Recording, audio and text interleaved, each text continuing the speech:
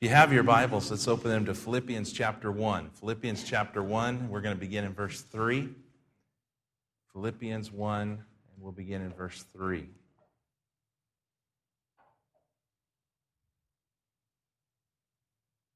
The Apostle Paul is writing what's known as a prison epistle. He's writing from prison. His crime, of course, is preaching the gospel, doing what's right, and he finds himself landed in the slammer. And yet, from prison, he writes a letter that is just filled with great joy. And in these verses, you're going to see an opening prayer, which was not unusual for correspondence of the day. Many times when folks would write letters, they would include a prayer of blessing on those that they spoke to. But his prayer reveals one of the things that he's joyful for, and it is each other. And I think one of the things that ought to fill our lives with joy is one another here in the body of Christ. You ought to be thankful for your brothers and sisters in Christ. You ought to love them and pray for them and support them, encourage them, and just give each other some leeway, right? Because none of us are perfect, and we're going to talk about that a little bit today. We all make mistakes. We're on a journey, aren't we? One day we'll see Jesus and we'll be like him, but until then, we carry around the flesh. And so bear with one another. So as he writes this letter, let's begin in verse 3. It says, I thank my God in all my remembrance of you, always in every prayer of mine for you all, making my prayer with joy because of your partnership in the gospel from the first day until now. And let me just state there that he says, I thank my God in all my remembrance of you. And we, of course, know that sounds a little bit impossible, doesn't it, to have all pleasant memories about somebody. I mean, there had to be those things that maybe drove him a little crazy from time to time. There had to be those mistakes they had made or maybe some, sin that they had got involved in. But he's able to thank God for all of his remembrances of them. I think there's something to be said there about our attitude and what we choose to highlight or focus in people's lives. Sometimes we just need to forget the bad and focus on the good. And almost like it doesn't exist. Just say, I am just not even going to think about these things, and I'm going to rejoice in the good things. Thank God in all your remembrance. He goes on, he says, and I am sure of this, that he who began a good work in you will bring it to completion at the day of Jesus Christ. It is right for me to feel this way about you all, because I have you in my heart. For you are all partakers with me of grace, both in my imprisonment and in the defense and confirmation of the gospel. For God is my witness, how I yearn for you all with the affection of Christ Jesus. And it is my prayer that your love may abound more and more with knowledge and all discernment, so that you may approve what is excellent, and so be pure and blameless for the day of Christ, filled with the fruit of righteousness that comes through Jesus Christ, to the glory and praise of God. And in that text, I want us just to go right to the center of it. And there's a verse, in verse 6, he speaks. And that's where I want to draw our message from today. He uses this phrase. He says, and I am sure of this, that he who has begun a good work in you will bring it to completion at the day of Jesus Christ. Aren't you glad that God not only has begun a good work in us, but he continues to do a work in our lives? And one day we can have assurance that he will complete the work that he has done in us. We need to constantly be aware, number one, that it is he who began the good work in us. When you and I gave our lives to Christ and we surrendered to him, he began to do a work in our lives. It wasn't us. It's not us. It never will be us. It is God doing something in us. If the only transformation that takes place in our life, if the only change that takes place in our life originates with us, we're in trouble. We are in trouble because we don't have the idea or the understanding of where we need to go, and I don't think we have the strength or the power to get there. But God supernaturally, when we give our life to him, he begins to do this work in our life. Make no mistake, we are saved by grace through faith alone. It's not works or anything like that, but it is God that begins this work. And the day that I accepted Christ, I was saved. But I can tell you this, through the years, he continues to do a work in my life. And one day, he'll complete that work in my life when he takes us from this planet into a place where we are saved once and for all from the presence of sin. But God does this work. It's he who does it. Ephesians 2:8-9. I want us to look there because we need to know this work that we're talking about this morning isn't a work that we do. It's a work that God does. He says, for by grace you have been saved through faith. And this is not your own doing. It is the gift of God, not a result of works, so that no one may boast. So we're not saved by what we've done. And the reality is, if we were, we would boast about it. We would brag about it. And the sad thing is that many times we still boast, even though we had nothing to do with it. Arrogance begins to fill into our lives, and we begin to get a little prideful, and we forget where we came from and how we got to where we are today. And so the apostle reminds you, he says, hey, it is not by works that we've done. It's the grace of God that has saved us. That grace is that unmerited or undeserved favor of a heavenly Father that looked down and saw us in our sin, at the depths of our sin, and loved us anyway, and said, I'm going to do something for you. I'm going to save you. I'm going to deliver you from your own destructive course. And so we're saved by this grace. He goes on and he says, for we are his workmanship, created in Christ Jesus for good works, which God prepared beforehand that we should walk in them. There's two types of works that are mentioned there. The first one, he says, we are his workmanship. A good definition of that, or a good word to replace that with, is masterpiece. In fact, some modern translations say we are his masterpiece. And that is exactly what you and I are today. You are God's masterpiece. You are his handiwork. If God were an artist, you'd be his painting. If he was a sculptor, you'd be the sculpture. We are his masterpiece. The design that we are is made by him. We're shaped by him. We're molded by him. We are detailed by him. He is in control of every aspect of our lives, not we ourselves. And so we are his masterpiece, created in Christ Jesus for good works. And there we see the second works that he talks about, and that's the works that we do. And even though we're not saved by our works, he says we were designed to do good works. That when we live out our faith, when we actually practice what we preach, when we do good deeds, he says that is exactly what we were designed to do. And you know what? We're the happiest when we're doing what we were designed to do. If you today are here and your thing is singing and you are a singer, you are probably the happiest when you're singing. If your thing is mowing the yards and doing flower beds and gardening, you're probably the happiest when you're doing that. Whatever it is you were designed to do, whatever it is that your gifting is, you're the happiest when you do that. And all of us were designed by our Creator as his masterpiece, and part of our makeup is to do good works. I'll tell you, the most miserable Christians in all the world are those who are not exercising their faith and doing good works. Find something good to do and do it. He says we were created in Christ Jesus for good works, which God prepared beforehand that we should walk in them. Now, let me give you some things this morning. Number one, when he talks about this work that he's doing in our lives, he said, I am confident, or I'm sure of this thing, that he which hath began a good work in you will perform it until the day of Jesus Christ. Number one, the work commences. It begins somewhere. Have you started the work? Has the work begun in your life that needs to take place? Have they broke ground? Brother Carl this morning in the office came in and he was so excited because I understand that they're breaking ground on an O'Reilly's Auto Parts in Farmersville. The city has gone big time, and you can tell where our priorities are. I hate working on my cars. I said, yeah, but we got a Taco Bell now. That's big news. But really, none of these things even come close to the importance of the building project that begins in our life. This morning, the question is, has that process begun in your life? Has God begun to do this good work in your life? It begins the moment we surrender our lives to him. It begins when we come to realize that we are sinners and that we are in desperate need of a Savior. That without Christ, we're lost, and without Christ, our eternity is in jeopardy. And when we finally surrender our lives to him and ask Christ to forgive us of our sins and come into our heart, he says he begins to do this good work in us. Has he begun that work in you? 2 Corinthians 5:17, Paul describes the Christian life this way. He says, therefore, if anyone is in Christ, he is a new creation. The old has passed away. Behold, the new has come. In other words, when we give our lives to him, all of a sudden there's a new creation that takes place. Not a remodel. He says, I'm going to build you from the ground up brand new.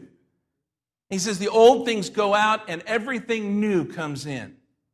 God wants to do that work in our lives. And no matter what it is that we're carrying around today with our past or our habits, the things that we're involved in, if we'd surrender our life to him, the work begins immediately. And God begins to make us new people. The work begins at the altar, or the kitchen table, or a patio table in the backyard. The work begins wherever it is that we receive Christ as our Savior, but the work continues until we see Jesus face to face. And I'm afraid sometimes that we think that when we come to church and the Holy Spirit begins to deal with our hearts and we surrender our life to Christ, that we think, done, project over. God saved me, and He did save us. He wrote your name down in the Lamb's Book of Life, but the work just begun. And He's going to continue to do some things in our life. And those that are here that have served the Lord for any length of time know that God is never finished changing us and shaping us and molding us. In fact, we are so sinful that there are times when one project begins and another one is already underway down the road, isn't it? If you've ever raised children, you know the frustration of trying to clean a house with a house full of children. You're cleaning and you get one room clean and you walk to the next room and there's a mess already. And I got to think our Heavenly Father looks at our lives that way and He says, man, I just got this cleaned up and you've already messed up this area of your life. I just got your marriage back on track and now you're messing up your career. I just got your career back on track and now you're messing up with your social circle. God is constantly working in our lives. And until the day we see Him face to face, that will continue. Remember Ephesians, we are His workmanship. We're His masterpiece. And sometimes those projects take longer. I was reading about the Sistine Chapel with Michelangelo and his painting of it. And they said that when the Pope summoned him to come and to paint the ceiling of that chapel, that he kind of protested a little bit. He said, I'm a sculptor, not a painter. And the Pope said, you can do it. And so he began the process, and it was an intriguing way that they painted those ceilings, and the process was interesting. And so he called for helpers to come and help him, and he dismissed them after a week or two because they weren't any help. They wanted to do things their way and not the way he felt it needed. And a project that started out as a one-year project took him over 4 years to complete. You know, God is doing a work in our life, and I guarantee it's going to take more than 4 years. Philippians 2 says this, in verses 12 and 13, he says, therefore, my beloved, as you have always obeyed, so now, not only as in my presence, but much more in my absence, work out your own salvation with fear and trembling. The New Living Translation interprets that idea of working out your own salvation as this: work hard to show the results of your salvation. So there's this continuing work going on in our life. We need to let the good work show, so that we can do God's goodwill and pleasure. The second thing this morning that I want you to see about this work is that the work continues. Not only is there a commencement, a beginning to the work, but the work must continue in our lives. And the question maybe for that is not have you begun the process, but have you stalled along the way? How many of you ever noticed a building project that gets off and going, and sometimes I look and I get excited and I think about what could that be, and then you see that somewhere, for some reason, the work just stalls.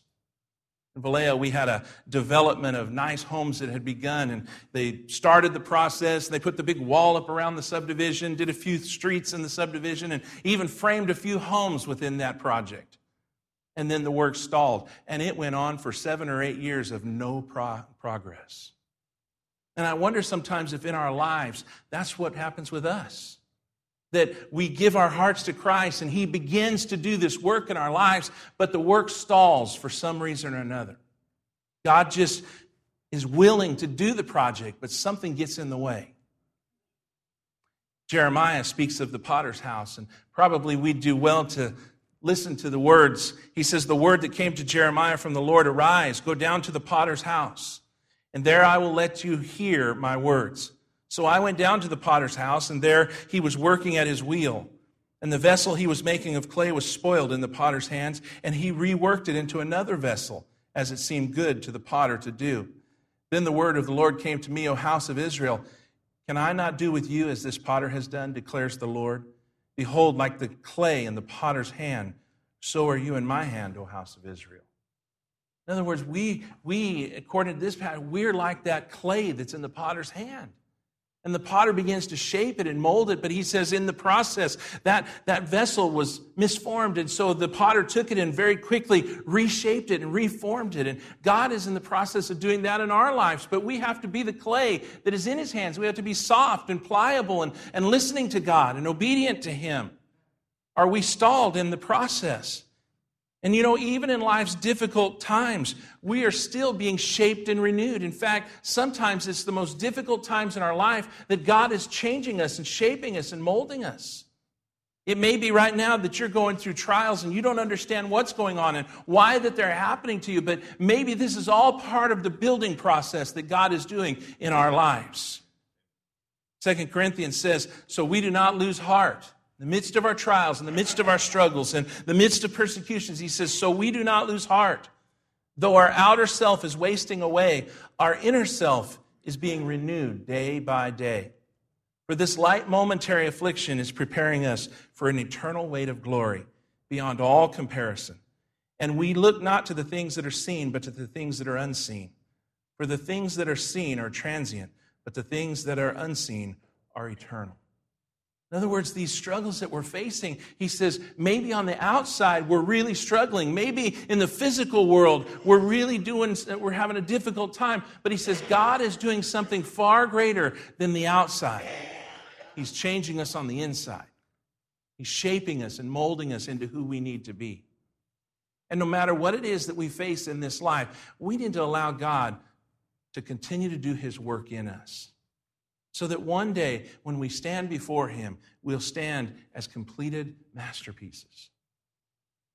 For the work to continue, we've got to examine what needs to be there. And if I were to equate building materials to that list, here's some of the things that we need to ask ourselves. If the work is stalled, am I still praying? Because prayer is one of the building blocks to my growth and to my change and to what God is doing in my life. Am I still praying? And by praying, I mean more than the thank you for this food prayer. I'm talking about the intentional time alone with God prayers. Are we still reading our Bibles?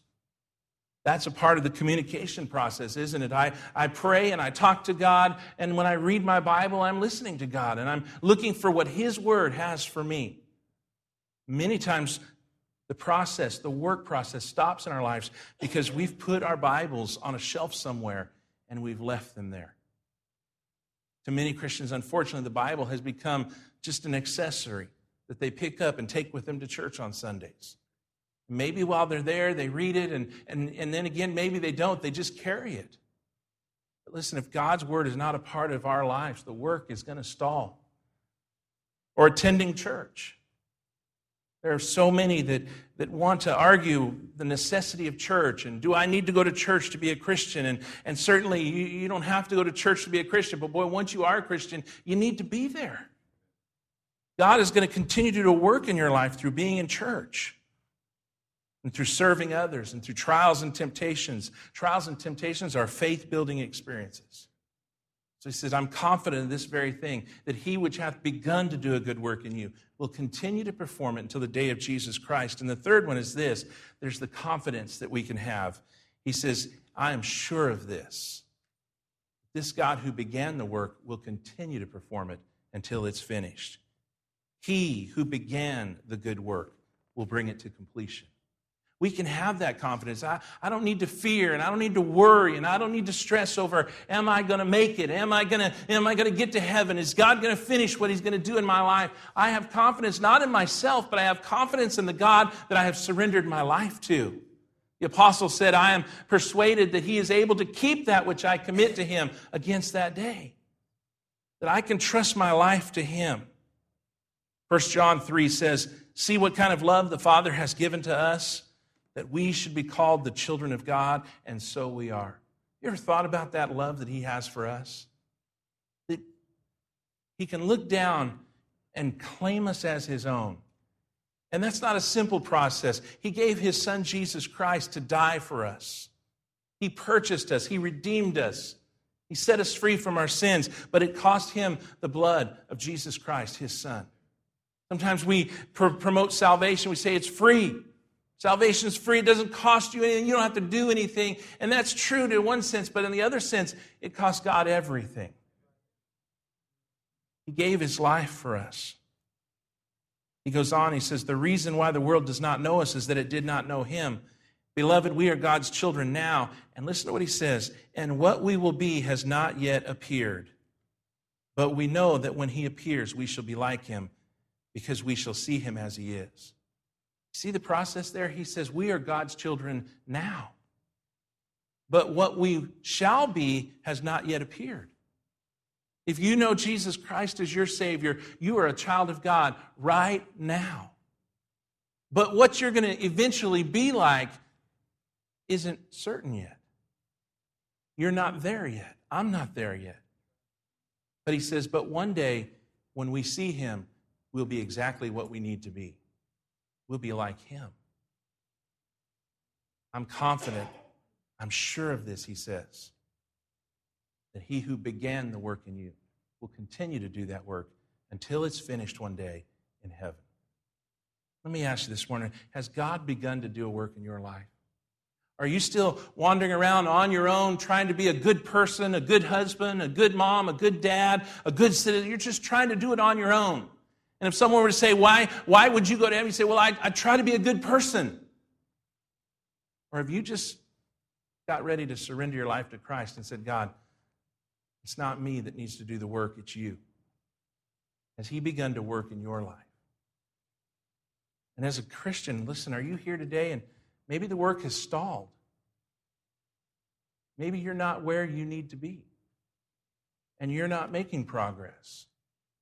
Isn't it time that maybe we look and say, what has stopped God from doing his work in my life? And inevitably, it'll be something that we have pulled back from. But we have the confidence, don't we? He'll do the work. Dear Lord, we thank you so much for this day.